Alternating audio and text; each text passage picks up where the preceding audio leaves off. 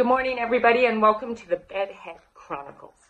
Today, I want to talk about what you do when you're not feeling that you have the kind of energy or the ability on any given day to accomplish what you've set out to do, or to be able to do something to the best of your ability.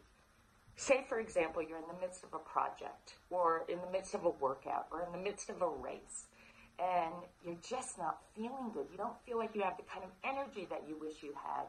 You don't feel like you've got the kind of strength that you wish you had.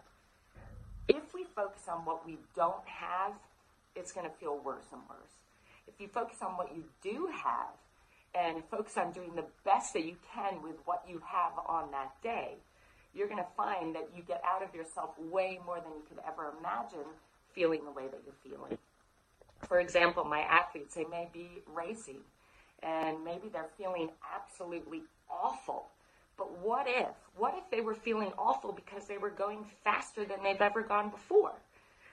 And the thing is that in those moments, no matter what, instead of focusing on what you wish you had and you don't have, focus on what you do have. I have heart, and I have soul, and I have determination, and I have, the ability to give everything I have in this moment.